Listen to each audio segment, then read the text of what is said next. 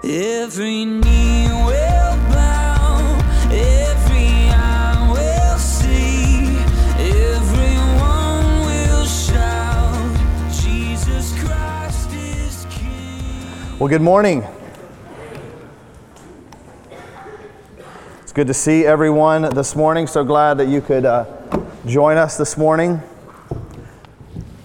My name's Ryan. If I haven't had a chance to meet you, I did see quite a few new faces this morning, and so glad that you could be here worshiping with us. And so if this is your first time with the Parks Church, let me just say thank you for joining us. Thank you for trusting us enough to come and gather for worship with us. We are, again, so grateful that you're with us this morning. And it's our practice here at the Parks Church to just work our way through books of the Bible. So we're in the early stages of a study in the book of Daniel.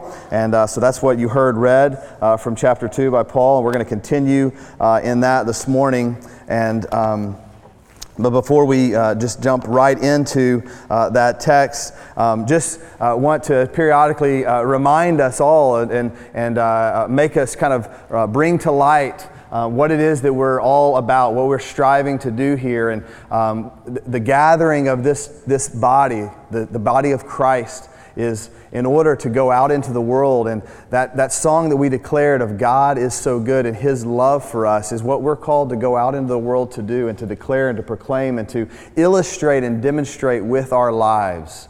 And so as we come together on Sunday mornings, the purpose of coming together on Sunday mornings is so that we can be equipped, so that we can be strengthened, so that we can then go out into the world and reflect God's love to everyone that we encounter. And so, but perhaps you're with us this morning. Again, I see so many new faces and even some perhaps that have been here for a while, and you wonder what it is why we sing the way we sing, what it is that we're all about, what's the purpose of a church or the church. And I just want to acknowledge and let you know we're glad that you're here. Even if you find it perhaps confusing or a little bit strange, some of our practices, we should look strange to the world because we're not of this world. That's what the Christian is. But the reason that we do all that we do, the reason that we sing and that we praise God is because we acknowledge that without Him, absent of His love for us displayed through Christ, we would have nothing. We would be absent of any hope or any joy. And so what you see expressed here is simply a response to what Christ has done in our lives. And if you find that curious, we want to just encourage you and love you and paint a picture for you of what it looks like to follow Christ. And so that's what we're here to do. This weekend, we had an opportunity, a great number of us. We had our couples retreat. It was such a blessing to be able to gather just as couples. Kids, we love you, but it's great for mom and dad to be able to get away just for a few hours even, for about 15 or 18 hours just kind of away, and to be able to spend some time together. And one of the things that I took away from that, and I'll just share as a testimony, is just a reminder of the new creation. You know, there is so much sin and so much baggage and so many things that are in our lives. And whether you're married or unmarried, that's true of us. We are a broken and sinful people. And the redemption that we have, we read this verse and heard it spoken over us that we are a new creation in Christ. 2 Corinthians 5:17. A new creation. And that new creation, the new life that I lead, is not from myself, but it's a gift from God. And again, coming back to why we gather, why we worship, and why we sing, we're acknowledging that we are new. And so I just want to just praise God for the great weekend that we have and acknowledge our leaders that put that on for us, the Stones and the Garretts and the Coxes, who kind of put all of the work into making that weekend possible for us. And even our speakers are here with us this morning. Vic and Monique Woodward are here, and we're so grateful for you, Vic and Monique. Thank you for worshiping with us. But just a great time, and if you missed out on that this weekend, maybe find a couple, and there's some things that they can maybe encourage you and sort of walk with you. Grab a cup of coffee, grab lunch after church, and talk with them about that and share what God did through this weekend. Now, jumping back to Daniel chapter 2. If you haven't been with us, or just as a way of reminder, because I know if you're like me, perhaps if you sleep more than a couple days, you forget what you heard or what you were taught. And so I have to go back even as I'm preparing these messages to remember what was it that I said last week. And so as a reminder, in chapter 1, over the first 2 weeks of this study, what we really were seeing is Daniel, the people of God, are in their homeland, and this king Nebuchadnezzar comes and takes all of the people of God captive, brings them back to Babylon, removes them from the promised land, takes them to Babylon, and they are in exile. They're not in their homeland. And Daniel, the one who this book is named after and can sometimes seem like the main character, although we know that God is the main character of all books of the Bible and the entire Bible itself. But it can seem, as we see Daniel and his friends dealing with all of the kind of circumstances that they find themselves in as they are in exile. And one of the things that we talked about over and over again over the first 2 weeks is that we have to remember, and for us to sort of rightly see this text, to rightly understand what God is saying to us, and even to apply it to our lives, one of the first things that we have to acknowledge or sort of come to a place of understanding is that we too are in exile. This is not our home.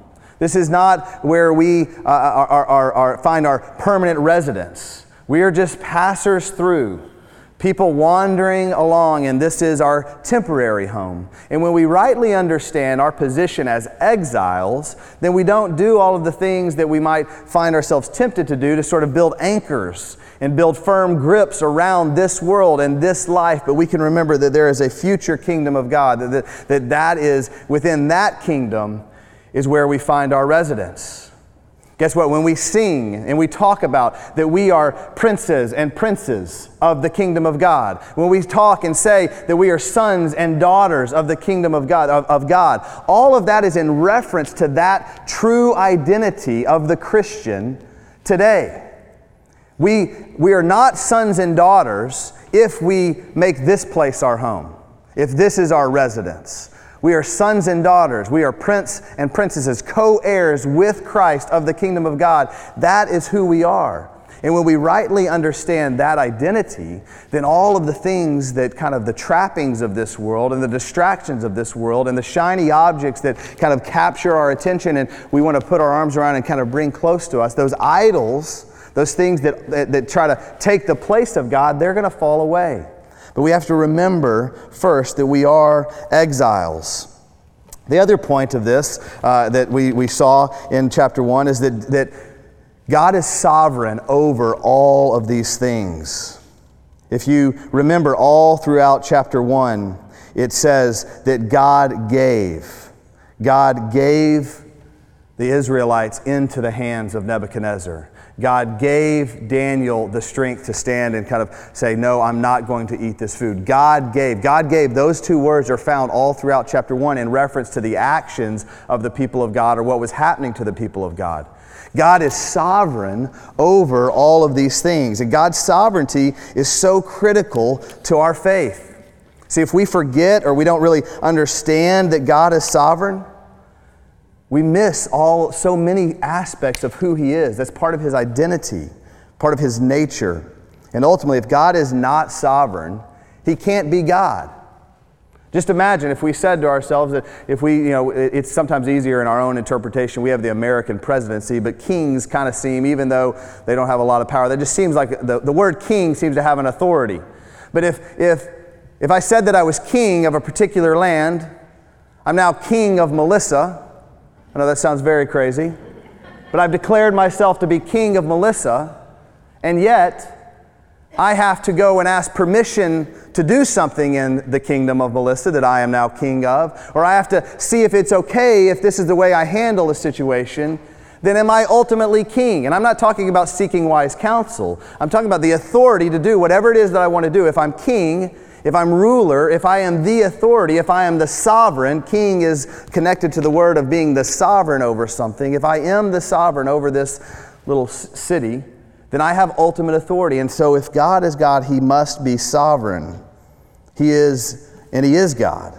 And we're going to see that really in full force today within the text of Daniel chapter 2.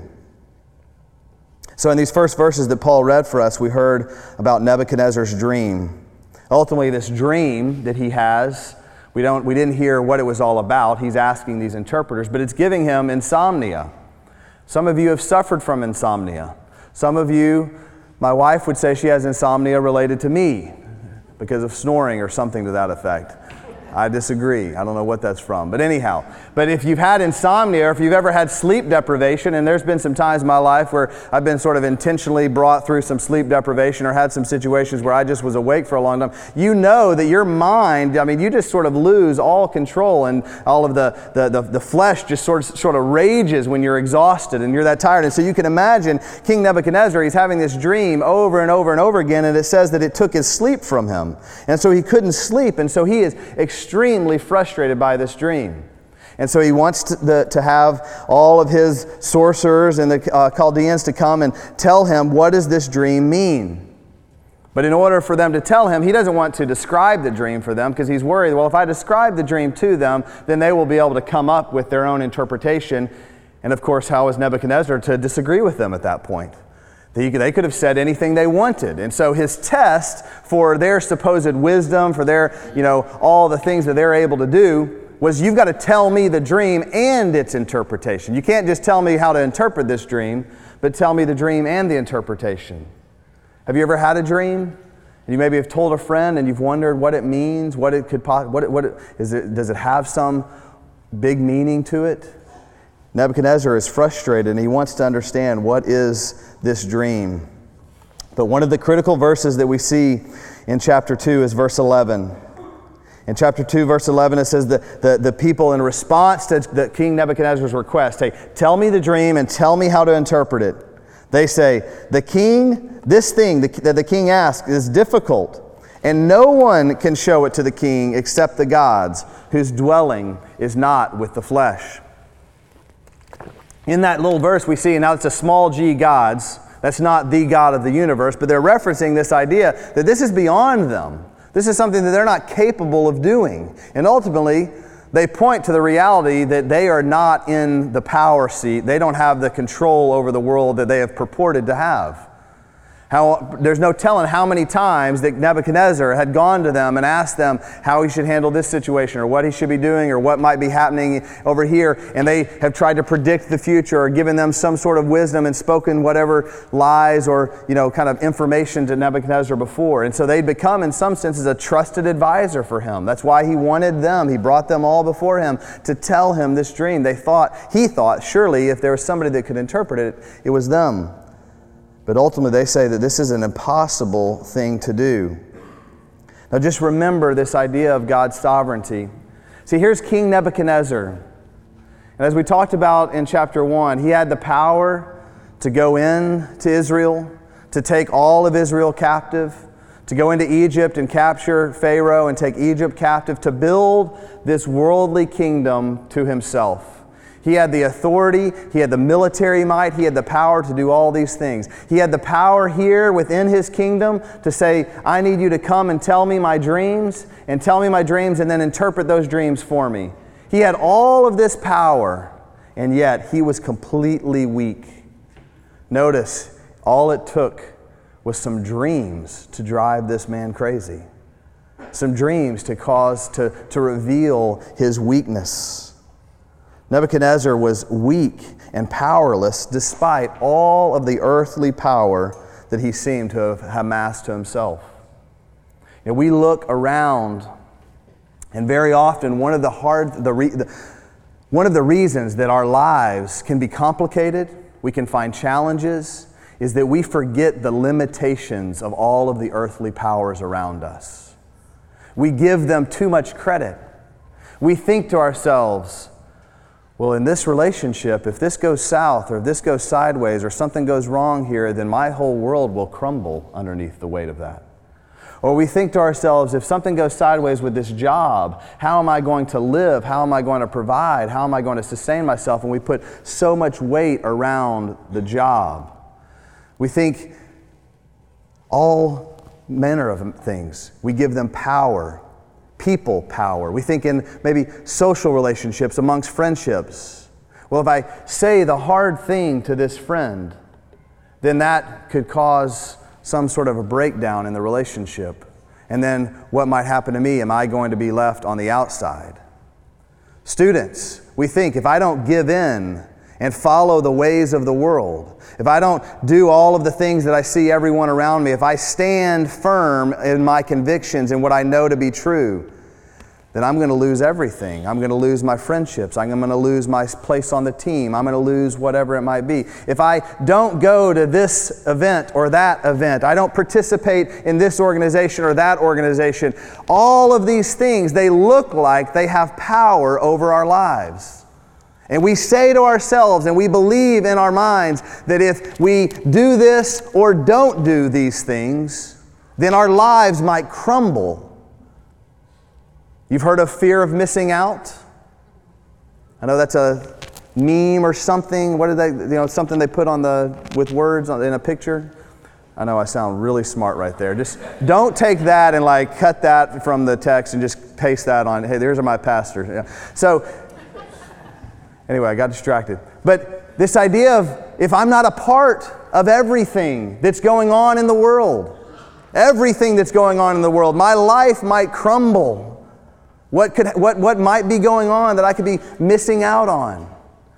All of these things, we put so much weight in the authority that they have, and ultimately those things are powerless over our lives. We have to remember that God is the sovereign. He is the one with total authority. He is the one that sustains our life. He is the one who gives us the calling to live in whatever way He's called us to live. And it's as we're obedient to Him, as we pursue Him, as we follow Him, that we put our trust in Him alone. But Nebuchadnezzar, it seemed like he had all the power in the world. Everything looked like he had total control, but it's shown here. All that God had to do was give him a dream.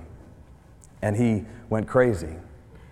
He went so crazy that he was threatening to kill everyone in his court that had probably been telling him all the things he wanted to hear for years and years and years. God is sovereign. And as people, as Christians, people who are members of the kingdom of God, there is no greater power over our lives. Those little kings, those idols that whisper in our ears and tell us that they have authority and tell us that they're in control and tell us if we don't give in and worship whatever they're calling us to worship, that we're going to lose everything, that we're going to be left out, that we're going to have no joy, that we're going to have no happiness. Guess what those are? They're little gods with no power over the power of God Almighty. We need to remember, we see that here. God is the one who gave Nebuchadnezzar the ability to go in and take Israel captive, and he had a purpose for doing that. He had a purpose for setting up Daniel in the way that he set him up. Ultimately, but God will take it away, and he can give it to another. And that's what we see in this dream. So the king is angry. They can't find anyone that can interpret the dream. And so I'm going to pick up and just continue where Paul left off in verse 12. Because of this, the king was angry and very furious and commanded that all the wise men of Babylon be destroyed. So the decree went out that the wise men were to be killed, and they sought Daniel and his companions to kill them. So Daniel is put on the list to be killed because no one can answer the king's dream. And at this point, Daniel, he isn't aware of exactly what was happening. So he goes to the chief kind of head of this and says, hey, why is Nebuchadnezzar killing everybody? What's going on here? They said, well, he's had a dream and no one can interpret it. And so I'm going to skip ahead, and Daniel said, well, I'll do it. I'll go to the king and I'll tell him his dream.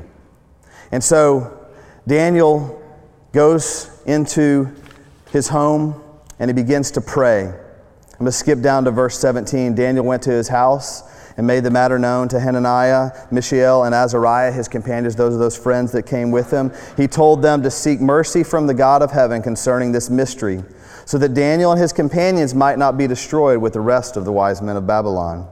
Then the mystery was revealed to Daniel in a vision of the night.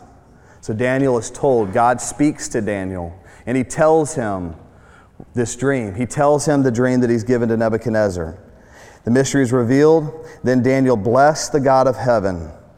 Daniel answered and said, and hear this prayer. This is Daniel's prayer of blessing to God for hearing his prayers and asking for help. He said, blessed be the name of God forever and ever, to whom belong wisdom and might. He changes times and seasons. He removes kings and sets up kings. He gives wisdom to the wise and knowledge to those who have understanding. He reveals deep and hidden things. He knows what is in the darkness, and the light dwells with him. To you, O God of my fathers, I give thanks and praise, for you have given me wisdom and might, and you have now made known to me what we asked of you, for you have made known to us the king's matters. Daniel prays, and he confesses that God is the one who is sovereign. God is the one who removes kings and sets up kings. God is the one who gives wisdom. And so then we see the dream play out for us. Daniel goes to Nebuchadnezzar and says, I'll interpret the dream for you. I'll tell you what it is that happened, what the dream looked like. And so in 31, he tells Nebuchadnezzar, he's standing before Nebuchadnezzar, and he tells him this dream that God had given him clarity over in answer to his prayer. You saw, O king, and behold, a great image. This image, mighty and of exceeding brightness, stood before you, and its appearance was frightening. The head of this image was of fine gold, its chest and arms of silver, its middle and thighs of bronze, its legs of iron, its feet partly of iron and partly of clay. As you looked, a stone was cut out by no human hand, and it struck the image on its feet of iron and clay and broke them in pieces. Then the iron, the clay, the bronze, the silver, and the gold all together were broken in pieces and became like the chaff of the summer threshing floors. And the wind carried them away so that not a trace of them could be found. But the stone that struck the image became a great mountain and filled the whole earth. So that's the dream. This is the dream. Now we tell the king its interpretation, and Daniel's going to go on and interpret this for him. See, God, in his sovereignty, gave Daniel clarity, gave him understanding of what this dream was, and then he comes and reveals this to Nebuchadnezzar. He makes him aware. Now, there's been a lot of sermons preached, a lot of studies written related to Daniel, and very much of it gets kind of caught up or focused on the prophetic nature of this book, and there is surely prophecy involved in Daniel. And specifically in this chapter, as we read about this statue, the statue that has feet of stone and clay all the way up to a head of gold, much has been written and tried to understand and interpret what is it that this statue is representing. Now, Daniel gives the interpretation, and here we'll read that in just a moment of these verses. He gives the interpretation of it, but what so often happens is we get really caught up in trying to understand these kingdoms that are represented by these various precious metals. We get caught up in the prophetic word that is offered here. But that's not really the point of this text. That's not the point for us today. Kings and kingdoms, as Daniel said and prayed, they will be set up and taken down by God. What's the point of this message, the point of this text, is that God is sovereign over it all. We must remember and just be aware of the fact that kingdoms will come and go, but there will only be one kingdom that lasts, and that's the kingdom of God. So let's read that in verse 37. You, O King, the King of kings, to whom the God of heaven has given the kingdom, the power, and the might, and the glory, and to whose hands he has given, wherever they dwell, the children of man, the beasts of the field, and the birds of the heaven, making you rule over all of them. You are the head of gold. So he attributes all power, all might to God Almighty, and says, God has given you this kingdom that you now possess. You are the head of gold. Another kingdom inferior to you shall arise after you, and yet a third kingdom of bronze, which shall rule all over the earth. And there shall be a fourth kingdom, strong as iron, because iron breaks to pieces and shatters all things. And like the iron that crushes, it shall break and crush all these. And as you saw the feet and toes, partly of potter's clay and partly of iron, it shall be a divided kingdom. But some of the firmness of iron shall be in it, just as you saw iron mixed with the soft clay. And as the toes of the feet were partly iron and partly clay, so the kingdom shall be partly strong and partly brittle. As you saw the iron mixed with soft clay, so they will mix with one another in marriage. But they will not hold together, just as iron does not mix with clay. And in the days of those kings, the God of heaven will set up a kingdom that shall never be destroyed. nor shall the kingdom be left to another people. It shall break in pieces all these kingdoms and bring them to an end, and it shall stand forever. Just as you saw that a stone was cut from a mountain by no human hand, and that it broke in pieces the iron, the bronze, the clay, the silver, and the gold, a great God has made known to the king what shall be after this. The dream is certain, and its interpretation is sure. So what they are told, what Nebuchadnezzar is told by Daniel, your kingdom, it will crumble. Notice he said it will be taken over by a kingdom even inferior to his.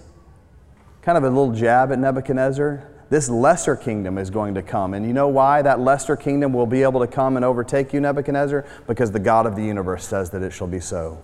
And then after that, another kingdom will come, and that kingdom will fall. And then after that, another kingdom, and yet another kingdom. And these kingdoms will come and go according to the will of God Almighty, according to the will of the sovereign, the one who has total authority over all. And then in the end, that last kingdom, the kingdom of God, will be set up, and it will be established forever and ever and ever. And you and I, we as Christians, are citizens of that kingdom. We say, I think it was behind me at one point, Daniel, flourishing in exile, the subtitle of kind of this sermon series. Why are we flourishing? How can we flourish while we are in the midst of exile when this is not our home? We can do so because we remember that God is sovereign over the kingdom that we are ultimately residences of. And so this kingdom will come and go. Yes, the kingdom that we reside in, America, and all of its power and might will be crushed and crumble, and the kingdom of God will last forever. This text, he points to this stone, the stone that will crush those feet of iron and clay. And again, we're not concerned about which kingdom that will be. We can study that another time. What's ultimately important is that the stone will come and crush that and bring about this kingdom. And ultimately, Daniel here, the one prophetic word that is really important is he's pointing to Jesus. Jesus is the one who would usher in the kingdom. Jesus is the one who would bring about the kingdom of God. He is the stone that was not formed with human hands, born of a virgin. He is the stone, the chief cornerstone that would come in the very beginning when he began his ministry in Mark. If you remember our study in Mark just a number of months ago, he said, I have come to declare the kingdom of God is at hand, to usher in his kingdom. When Jesus began his ministry proclaiming that the kingdom of God was at hand, he called the world and everyone around him to repentance. In John chapter 18, he said that his kingdom, not formed with human hands, was not of this world, John 18:36. And so he went about doing all the miracles and everything that he did to establish and to show and to demonstrate to the world that his kingdom was not of this world. He brought and ushered in this new kingdom. Ultimately, Jesus would establish the kingdom of God, would say that it has begun, but then he would ascend into heaven. He would go to the cross, he would lay down his life, he would take up his life again, and then he would ascend into heaven to sit at the right hand of God, it says in Acts chapter 2. But guess what he promised? He promised that he would return. He promised that one day he would finish what he began. See, we live, as you've heard me say perhaps before, in the already but not yet. The kingdom of God is at hand. When Jesus declared that in Mark chapter 1, it was true. So we live in this already established kingdom of God, but we are waiting. We're waiting for our King, King Jesus, to return and to finish what he started, to call us all to himself and to establish or once and for all consummate the kingdom of God, to bring us to himself. And so when we understand and we realize that is our home, that we are citizens of this new kingdom. We are citizens of a kingdom that will not ever perish. We are citizens of a kingdom that all of the kingdoms of this world will be crushed by. How can we live and not have hope? How can we find ourselves submitting and laying down and kind of bowing to those small gods, those small kings, living as if these other kingdoms were our home. These small little kingdoms that we set up for ourselves. And I'm not just talking about our place of residence, by the way. When you hear me say our home, there's a little bit of a spiritual component to that. What we declare as our home is where we find our peace, where we find rest, where we find hope. What are those small kingdoms that will ultimately just fade away, that give you hope, that you find yourself needing to have rest? Some of us, there's any number of things. I won't even try to list them all because I look around the room. We have, there's probably thousands of those little kingdoms that we find ourselves living in. And we need to remember that Jesus came in fulfillment of this prophetic word that we see in Daniel, and He established the kingdom of God. And when we put our faith in Him and the finished work, His finished work on the cross, we become residences of the kingdom of God. That's where our home is. That's where our hope is. It's in Christ alone, as we're about to sing. In Christ alone. So let's pray. Let's ask the Lord to just reveal to us those kingdoms that ultimately, in His sovereignty, He will crush. He will strip away. And ask the Lord to give us the strength, the hope to live as citizens of His permanent and everlasting kingdom. Father God, we thank You for this word that is true, Your word that tells us that You have established a kingdom that will last forever. The kingdom of God. And I pray as we read this story of Daniel, it sounds intriguing and interesting and a dramatic story. We read of a dream, and we see You speaking through Daniel the truth that You establish kings and kingdoms. You set them up and You take them down. But we praise You because there is one kingdom that will last forever, and that's Your kingdom.